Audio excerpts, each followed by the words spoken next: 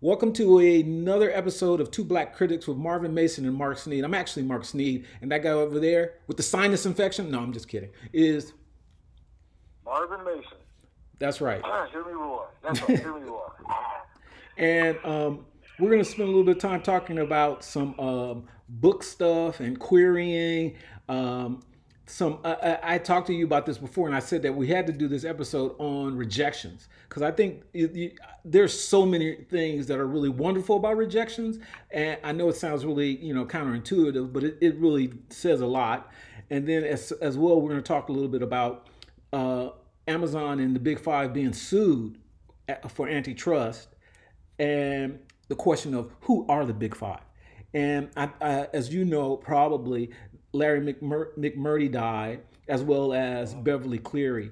And so, without further ado, Merv, why should we query? And when's the last time you did query? Okay, that's a two-pronged question. I know. First of all, I know. when's the last time I honestly queried, or the last time I queried? Okay. Yes. Hey, let's be fair about it. So my first book's probably the only time I ever honestly queried. Mm-hmm. I think I queried 2 months ago. Okay. And I mean, don't be wrong. It's sort of a funny process, and you know that. Because everybody loves to be rejected at least 200 times. Oh yeah, you gotta. If you ain't rejected, there's no point to being there. And you know what? Here's the funny thing, and I always say this every time I see somebody on Twitter who says, "Hey, such and such just picked me up," and I'm like, exactly what is wrong with that dog? Okay, because from the standpoint of they might do some wonders for you, but something's absolutely got to be wrong. If they got to know this piece was passed around. It's sort of like the blacklist, right? When they know all these scripts have been rejected, and then somebody finally says, "You know what? Let's take a chance on this." How bad could this script about a crazy mathematician be? And if we can get Russell Crowe to do it, then we get an Oscar out of it. So it's a weird process, right? Because you honestly have to love the concept of being rejected, and just picking up the pieces and sending your stuff out again. And don't get me wrong, I'm going to say this in all fairness. I think you learn a lot from querying. I really do. I think you learn a lot from failure, to be honest. So because I think that people think that you always succeed. Failure and rejection are two different things. Right, I agree. Just because you're rejected, let's face it. All right, we weren't the best daters when we were in high school. Oh, but at God. the same time, we Here we had go. a lot of faith in ourselves, and we knew who the heck we were. All right, regardless of who the other side was. This is different. Querying is a different game altogether, as far as, and I can say this.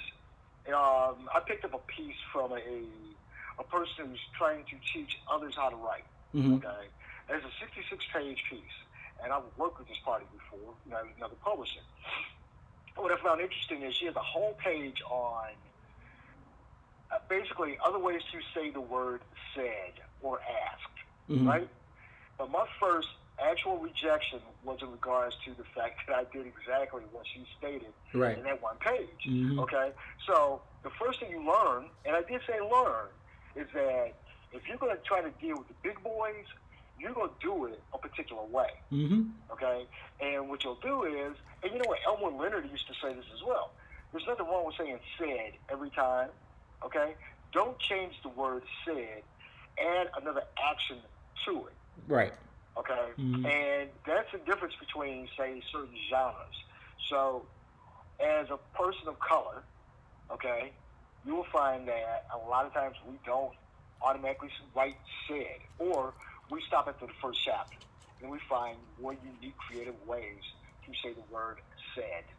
Okay, and it's just a small little thing, but at the same time, I got a full-blown rejection letter about what's wrong with my book because I used the word "said," and at the end of the day, that was the biggest thing they had on me. Mm-hmm.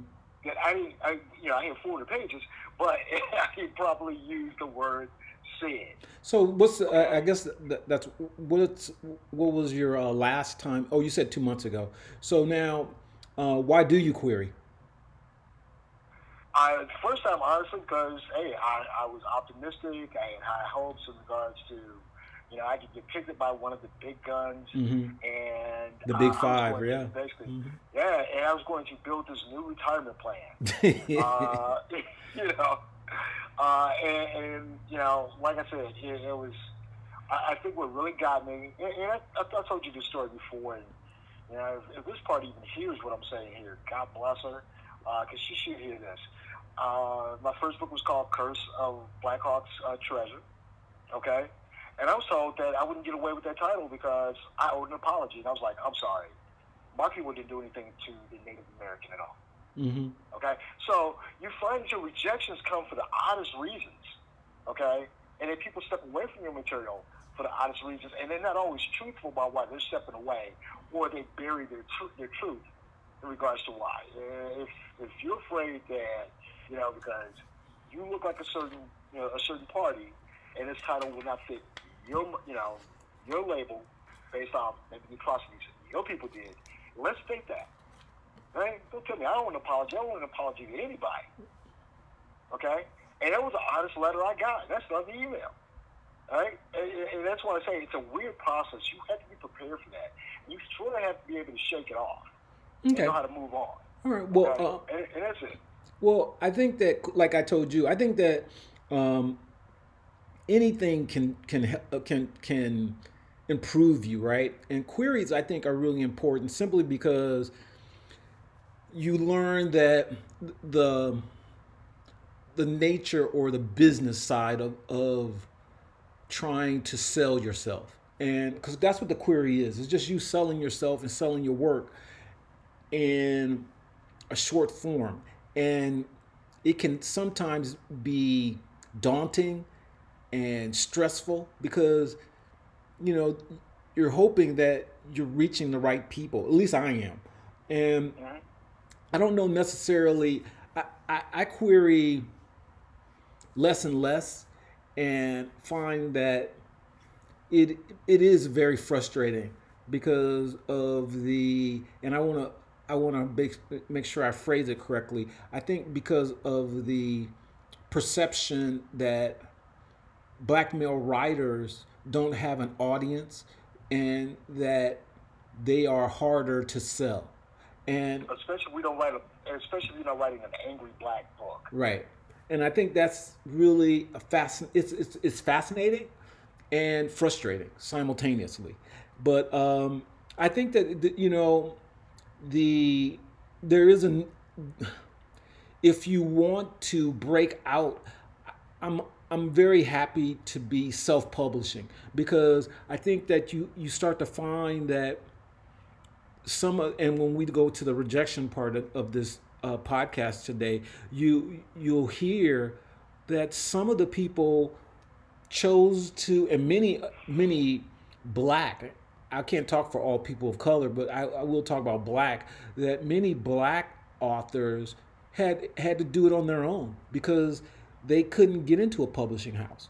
And publishers chose, for whatever reason, not to include them. And it's sad to say, and I'm not talking about schleck. I'm talking about really good work, and you just wonder, wow. And I think that one of the things that's really fascinating, and we're gonna kind of segue here, is that publishing houses don't always get it right, and they don't always know. So here's our segue to, I'm going to talk about at least 10 famous authors that have been rejected by the big five. And, and the thing that's, I'll start with the biggest, which was always surprising. This person, and I'm gonna phrase it, I'm gonna tell you about how many rejections, and then I'll tell you who it is. And they queried 12 publishers, and the 12 of the publishers, all 12 said, no, this is not worth it, and you should probably think of something else. And that author went on to sell over 40 million books. That would be J.K. Rowling's, and the first Harry Potter and the Sorcerer's Stone, which is really fascinating to me. one of the things I think I should point out, that one of the things that rejections have a value to is that you learn persistence. And I mean, I don't know if I could have done this, but it's a fascinating thing. The next person had 144 rejections. I'm going to say that again, 144. And the book is a series that became a movie that became, I don't even know. I mean, I know it's still selling, and that's Chicken Soup for the Soul and Canfield, right? And Right. one of my favorites, and is, you know, a classic. I read this when I was in, I think, either high school or in college, but it had 121 rejections, and that is Zen and the Art of Motorcycle Repair. And I'm just completely blown away. And you mentioned this author, so I'm gonna definitely bring him up. Elmore Leonard, his first book, The Big Bounce. Guess how many rejections, Murph? I'm curious. 84. Elmore Leonard, and people, you know, the Okay. publisher. Well, okay. Now, and I don't mean to interject here, It's all but right. I want to say this. You mean as far as when he shifted genres? No. Because he was already published as a Western author. Yeah. But I'm talking about when he switched to detective. Right, that's what I'm saying. Yeah. Oh, I'm sorry. You had Yeah. Hombre, and Yeah. you had a variety. Yeah. I got you. Okay. But no, Right, no one but wanted actually, no one wanted his detective stuff. Right. When he shifted over, right. Right. And the key thing that he got hit for was you're a Western author. Right. Which is And crazy. thing. I mean, to me, put him in the five and dime. Right. Well, anyway, so the one that was really fascinating is that there were 60 rejections for The Help, which is surprising. And I know you like the legal thrillers, and you also, I like the adrenaline part of this. James Patterson's first book was rejected 31 times, and the one that's really fascinating to me is your favorite writer, one of your favorite writers, Stephen King's first book, Carrie. 30 rejections. Yeah. Crazy. And don't forget, I mean, one of the key purposes behind The Shining was the fact that Yeah, exactly. He still didn't know if he was on shaky ground as far as being a writer, and he felt the pressure of having to turn in that book. Right. And that's what The Shining was all Right, about. I get that. Yeah, I know. Yeah. That's what I was. I remember this. Yeah. And then Yeah. wait. I have another one, and this is really the one that's got me was.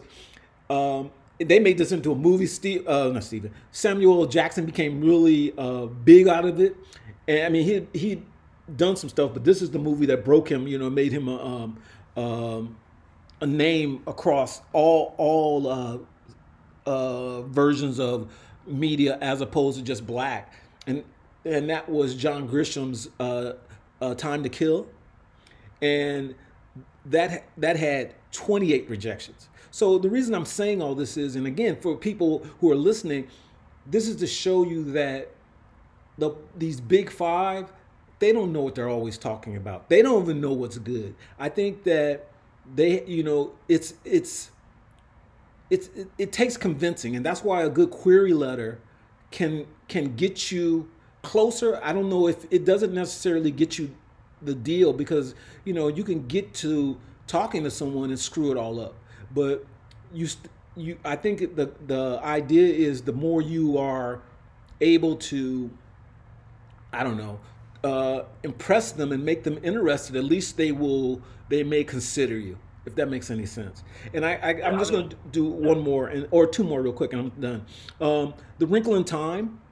I mean, that was a first time novel, 26 rejections.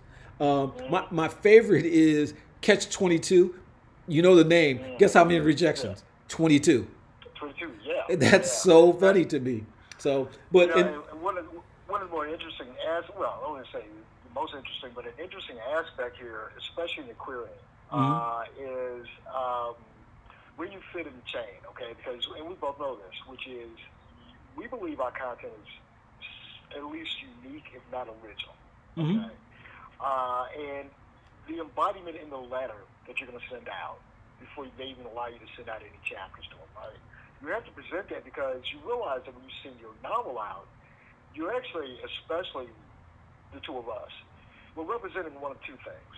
Okay, we're either the first of or we're the next of. Mm-hmm. Okay, you know what I mean. So if I want to say this properly.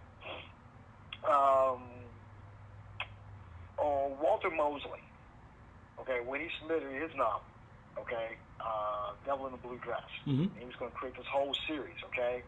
Now, he presented something that was unique, and it wasn't the fact that he presented a detective novel. It was that he presented a side of Los Angeles right, that others hadn't really been aware of, right. Mm-hmm. Exactly. So he presented something, unique to the publishers, and that's what they wanted to actually capitalize on. Right. All right, not the series itself, which became popular afterwards, but at the same time, anybody who followed up at that point, everybody else was looking for the next Walter Mosley. Right. Okay, and at the same time, what exactly was it that made Walter Mosley in the publisher's eyes, mm-hmm. not in the audience, the buying audience's eyes? Right. And that was always the frustrating part of most black writers who followed after him. Right, and I get it. I get it. Colson, Whitehead, mm-hmm. And everybody else. It's what exactly was the label looking for? Mm-hmm. Okay, and that's what you're trying to figure out in the body of your query letter. Right. You don't really think about it when you're just pitching your book. Mm-hmm. Right? And at the same time, whoever you're pitching it to, and we both experience this from the same party, okay? Watch out for what they claim they're looking for, because that ain't what they're looking for. Right. Okay? Be careful. And I think I can speak for you. No matter what you do, if you've written a piece and you think it fits the party, okay, go look at the body of work that they have actually represented. Mm-hmm. And see how close off the market you really are. Right. I agree. Okay? Because that's going to be the most fascinating part when you get that. Because when that rejection comes in, and it's coming. And it's coming. It's going to come. It's not going to be dismissed. Yeah. Right. I'm like, I really wasn't on the market there. I really didn't represent this strong gay male dude. What were you thinking about? Yeah. I don't know. Yeah. So yeah. Just to say. All right. Well, I just wanted to. I remember that was one of the things I had. Me. I'm always, if I say it, I want to do it. So here, the other thing we were going to talk about was the Big Five and Amazon being sued for an antitrust because they are, and this is about ebooks. They are. I'm trying to think how to phrase it. I know you know exactly what I'm talking about. They are price. They're setting the price, and then it's sort of almost like I don't want to say Google's doing this, but it's similar to how you go to the search engine and you type in something, and the first thing that pops up is something owned by Google, or Google is right. trying to fill, and that's what this antitrust thing is about. Is that they found that the algorithm, which they always like to talk about, isn't really an algorithm. It's really them catering to the Big Five and using what the Big Five's most important or their marketing stuff that they want to sell is the first thing that you'll find on Amazon. And especially when you're doing ads with them, right? You do find that. So, but I mean, again, there you go. I was fascinated by it, and the ABA, that's the American Booksellers Association, is suing Amazon and the Big Five for this. And this is antitrust is a big thing because it's not just state, it's federal. So I'm really curious what you think of this, because I know you love to, the switching, the media. Even though I'm talking about books, you're going to bring up movies and movie houses. I don't know how, but my question is, do you think that the Big Five and Amazon are going to blink on this? Okay, first and foremost, we've actually addressed this before. Well, to a certain extent, but not this specifically. I mean, don't get me wrong, but no, we addressed this. We just didn't address it in these terms. And specifically, we didn't address the Big Five. Right. What we addressed was Amazon. Oh yeah. Being the culprit here, and they are. And what's awkward is we call them the culprit now, but 10 years ago they were doing everybody a favor.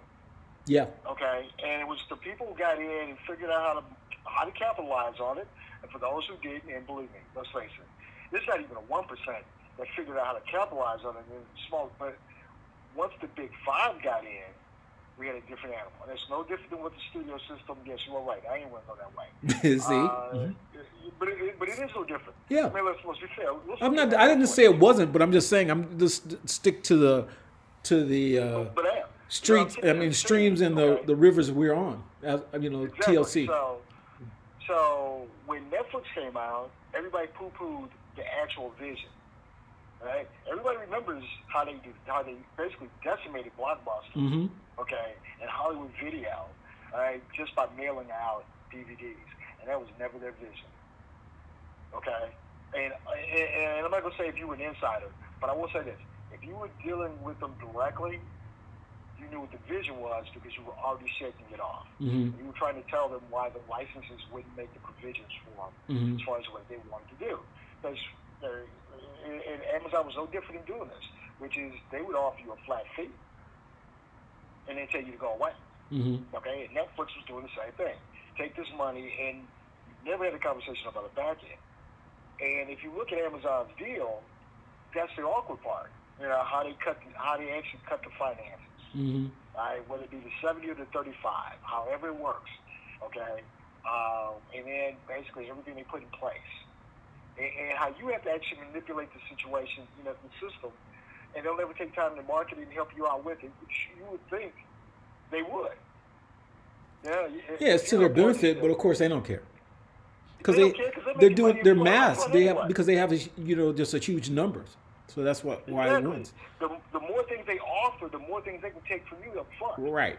Exactly. Even if you say, well, you're uploading for free. No, you're not. No, I know. You schooled me on that the first day. Right. Dude, about the ISBN. Right. I was like, I'm sorry, the what? The ISBN. Yeah. So, I hate to say they get you coming and going, but at the same time, they have provided these wild opportunities. And that's the unfortunate part of that whole scenario. Right. That, who else is going to give you that shot? We just sat here and talked about the querying process. And let's face it, what will we do? Basically sell out the back of our garages? Otherwise, we have an opportunity, and we're trying to make the best of that based off what they provided for us. Yeah. And yes. Well, the reason I even bring this up is because I think a lawsuit, it's sort of like when you hit them in their pocket, suddenly things matter, to them at least. And the ones, when I say they or them, I'm talking about the people who have the power to green light things and make things happen, because these are money people. And, the idea of getting a publishing contract sounds so, sexy, but it's sort of, because you and I both, well, I come from writing about music, but you come from music because you did music sales, and you understand. I mean, the advance is the bane of most artists. They didn't want the advance, because the advancement, you're spending money before you're even doing anything, and you're already owing them. Exactly, and at some point you've spent before you've done it. Right. That's what I meant. Right. Yeah. And so the reason I'm saying that, the same thing happens, but see, people are so, it looks so appealing. Oh yeah, I got a X amount of advance. I'm like, yeah, but where's your book? And you're paying for that. That's the publicity and all that stuff. So you're owing them before you even have done anything. So I mean, nothing has changed, not that much. So I don't want to get too deep into that, because would I'll rephrase it. Merv, if one of the big fives came up to you tomorrow and said, you know what, we're gonna give you an advance, are you gonna say no? Well, actually, and I'm saying they're gonna give you a deal.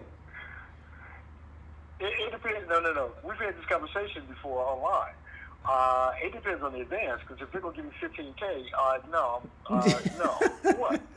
Really, what's the 15K for? Yeah, but see, but that, you know what? Wait. We had this conversation. You're right, but the difference is that people aren't aware of what an advance is. You know, and it's funny because that's what I'm saying. Right. That's what I'm saying, dude. I mean, don't get me wrong. I'm not saying $1 million because I'm making. No. Let me make it easier. Wait. I'm gonna make it easier. The standard advances that we have heard of are 125K plus, right, and over. But most black writers don't even get that. And so I'm talking about, like, I forget who it was. There's a woman who. It was $15,000. That's what it was. No. I know that. No. I'm not talking about that. I'm talking about a woman who was given, I think, $650,000 her first book. Right. And that's what I was thinking about. Yeah, I know what you're talking about, but I'm just saying that, so we don't know because we're, and we're receiving, going from nothing to something sounds like, oh, great, right? We're at the table. No, we're not. We're not even at the table. So you have to be aware of that. And the only reason I asked was because, we were having that conversation. Okay, so let's transition real quick. So wait, I'm gonna go back now. So if you were offered, I'm gonna give you a number. Say you were offered $50K. Would you? Well, I take it. I take it. Yeah. Okay. I would. No. I mean, but here's the thing about it. What are the terms? I mean, yeah. I can't tell you that. I just asked if you would take it. And that's the funny thing. I mean, because I'm not gonna say I'm savvier, okay, than the average person. No, I got you. Yeah. Right. But at the same time, I kind of know. All right, what I'm getting roped into. Right. No, I get it. That's why I was asking. I get that. Yeah. All right, well, let's push on real quick. As long as I know what the parameters are. Yeah, of course. There's a greater shot of walking away. But now, here's the thing. The word is advance. Yeah, I know. Okay. You know what that means. Yeah. And paying it back. Exactly. Gotta tell me what the back end's going to look like. You're right. Is it gross? Which we know it's not going to be.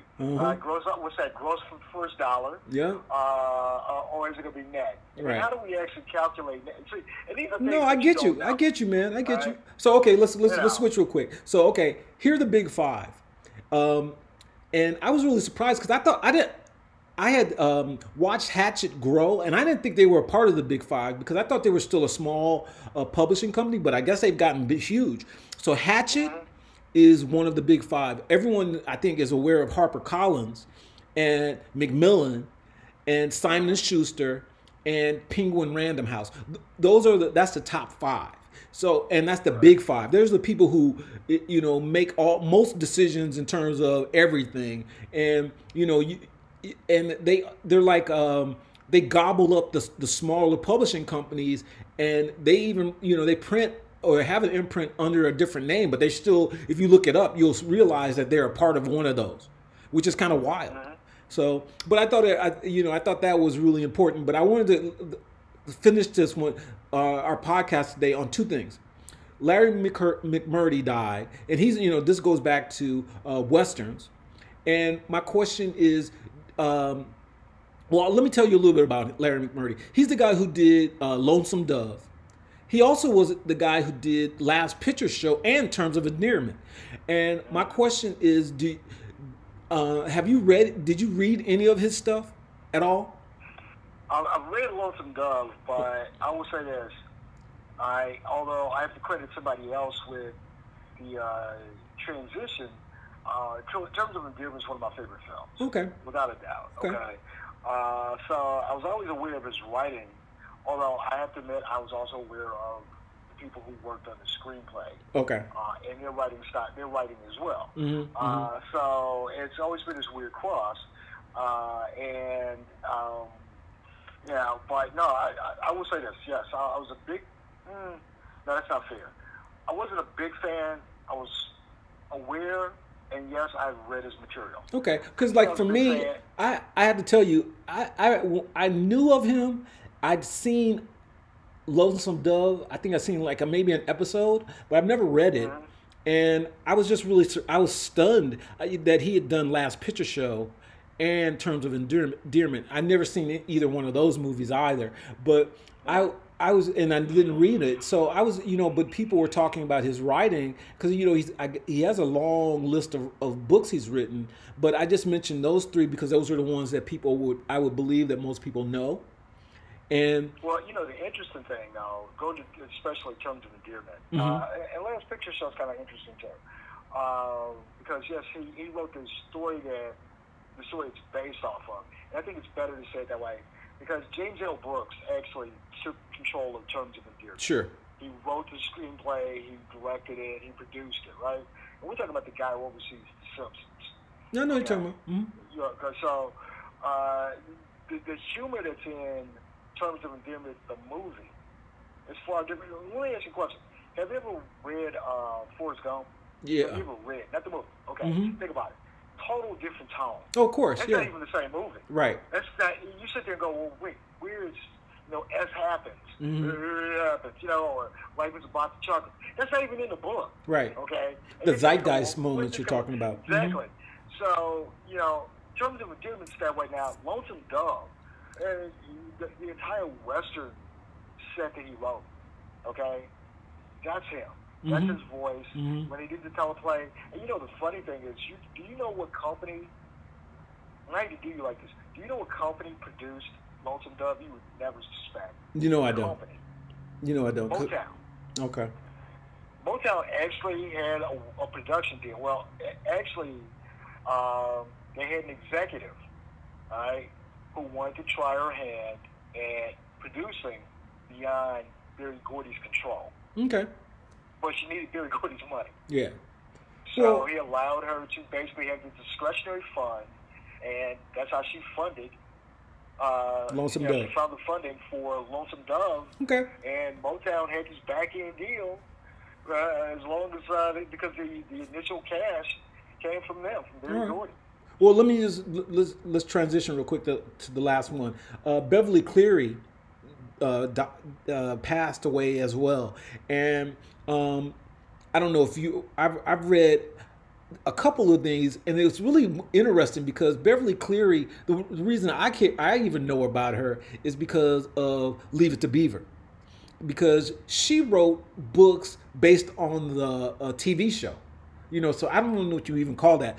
So it's almost fan fiction, I guess, and which was really kind of cool. That's how I was introduced to her, and because when I remember sitting in classes and seeing those books and going, I thought it was a TV show, and there were books on about Leave It to Beaver, the TV show, but they weren't in the TV show, if that makes any sense.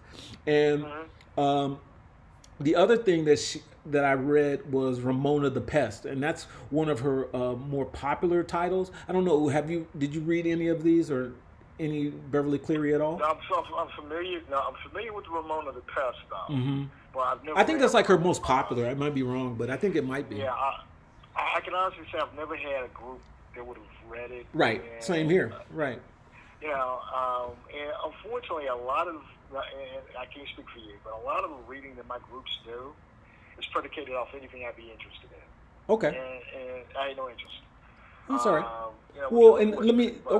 Let's push on there real quick because the last thing I was going to ask is, and this is kind of a weird thing because, excuse me, it's the idea of marketing your brand. And I'm talking about your personal brand as a writer. And how do you feel about that? And are you trying to do that? And I have to tell you before you even start, I'm going to say, for me, I'm just learning about the distinctions in the platforms, I didn't even know that, and I just learned this today. I mean, literally today, that Facebook is where you update and give news, and Twitter is Instagram is where you post things that you like, or you just saw, or you enjoyed. And I was like, what? I didn't know that. So I'm asking a question of you. Okay, that's interesting. Okay. Are you marketing your brand? You know what? No, and I'll tell you this. The way you just said, no, the way you asked it. Oh God, I hate to go this route. I know. I know you don't. No, you don't. This ought to be good. There are a handful of writers that you and I may have associated ourselves with. I would say I have, who have found a brand, and that's when I started paying attention to what the branding. Okay, because they've got, God, I hate to go this route. So they got caught up in the hotels, okay, brand of marketing that they, and we're talking about, from my standpoint, 5 women I've known, all right, for about 18 months, okay, who I think the world of. And I have to say that when you start marketing yourself as a whole, right, that's unique. But when your book hits in the top 5 based off that marketing, my jaws drop. Mm-hmm. Okay, and I sit there and go, this is when I do not understand the branding part. I didn't say the marketing part. Mm-hmm. It's the branding, because you look at the two of us, and really, what is our brand? Well, I'm not a hoe. I have to let you know in advance. I'm not a hoe. Same here. And at the same time, unfortunately, I'm not a pimp daddy either. Yeah. I'm not a zaddy. Mm-hmm. There are a billion things I'm not. So the question becomes, well, what are you? So you want to say, well, I'm unique, I'm original. And it's like, that might be the most unoriginal thing I'm saying. Right. Okay? So I think that at the time, and I really can't speak for you, but I will speak for myself. I'm just trying to position myself as a writer who basically has a different perspective on the material that he wants to see. Mm-hmm. Or he would, what's the line? All right? If the material hasn't been written, then write it. Right. Okay? All right. So I'm writing material that I don't believe has been written for the urban market or to the urban market, but the urban market can embrace. Mm-hmm. And then now it's a matter of, and how do I get them to embrace it after I've written? And that's the job I'm working on. All right. Well, that's your brand then, I guess, right? I don't know. Yeah. I'm learning. Like I told you, I told you from the beginning, I don't know. So I just thought I'd ask, because I just think that, the world has changed so drastically, and it seems as if you can, you do all the work of the publishing company, so that the publishing company goes, okay, we're willing to work with you, because all I have to do is just let you go. I'll give you some money and you can get it done. I'm like, well, then why do I need a publishing company? So that's where I'm at in my mind. So, but anyway, all right. Well, Merv, thank you again. Do you have anything else you want to add before I hit the button that says stop? No, you can hit the button and stop. All right. I want to thank everybody for listening. Hopefully you learned something today, and hopefully you go out and figure out if you're going to query, or if you get an advance, make sure you get your money.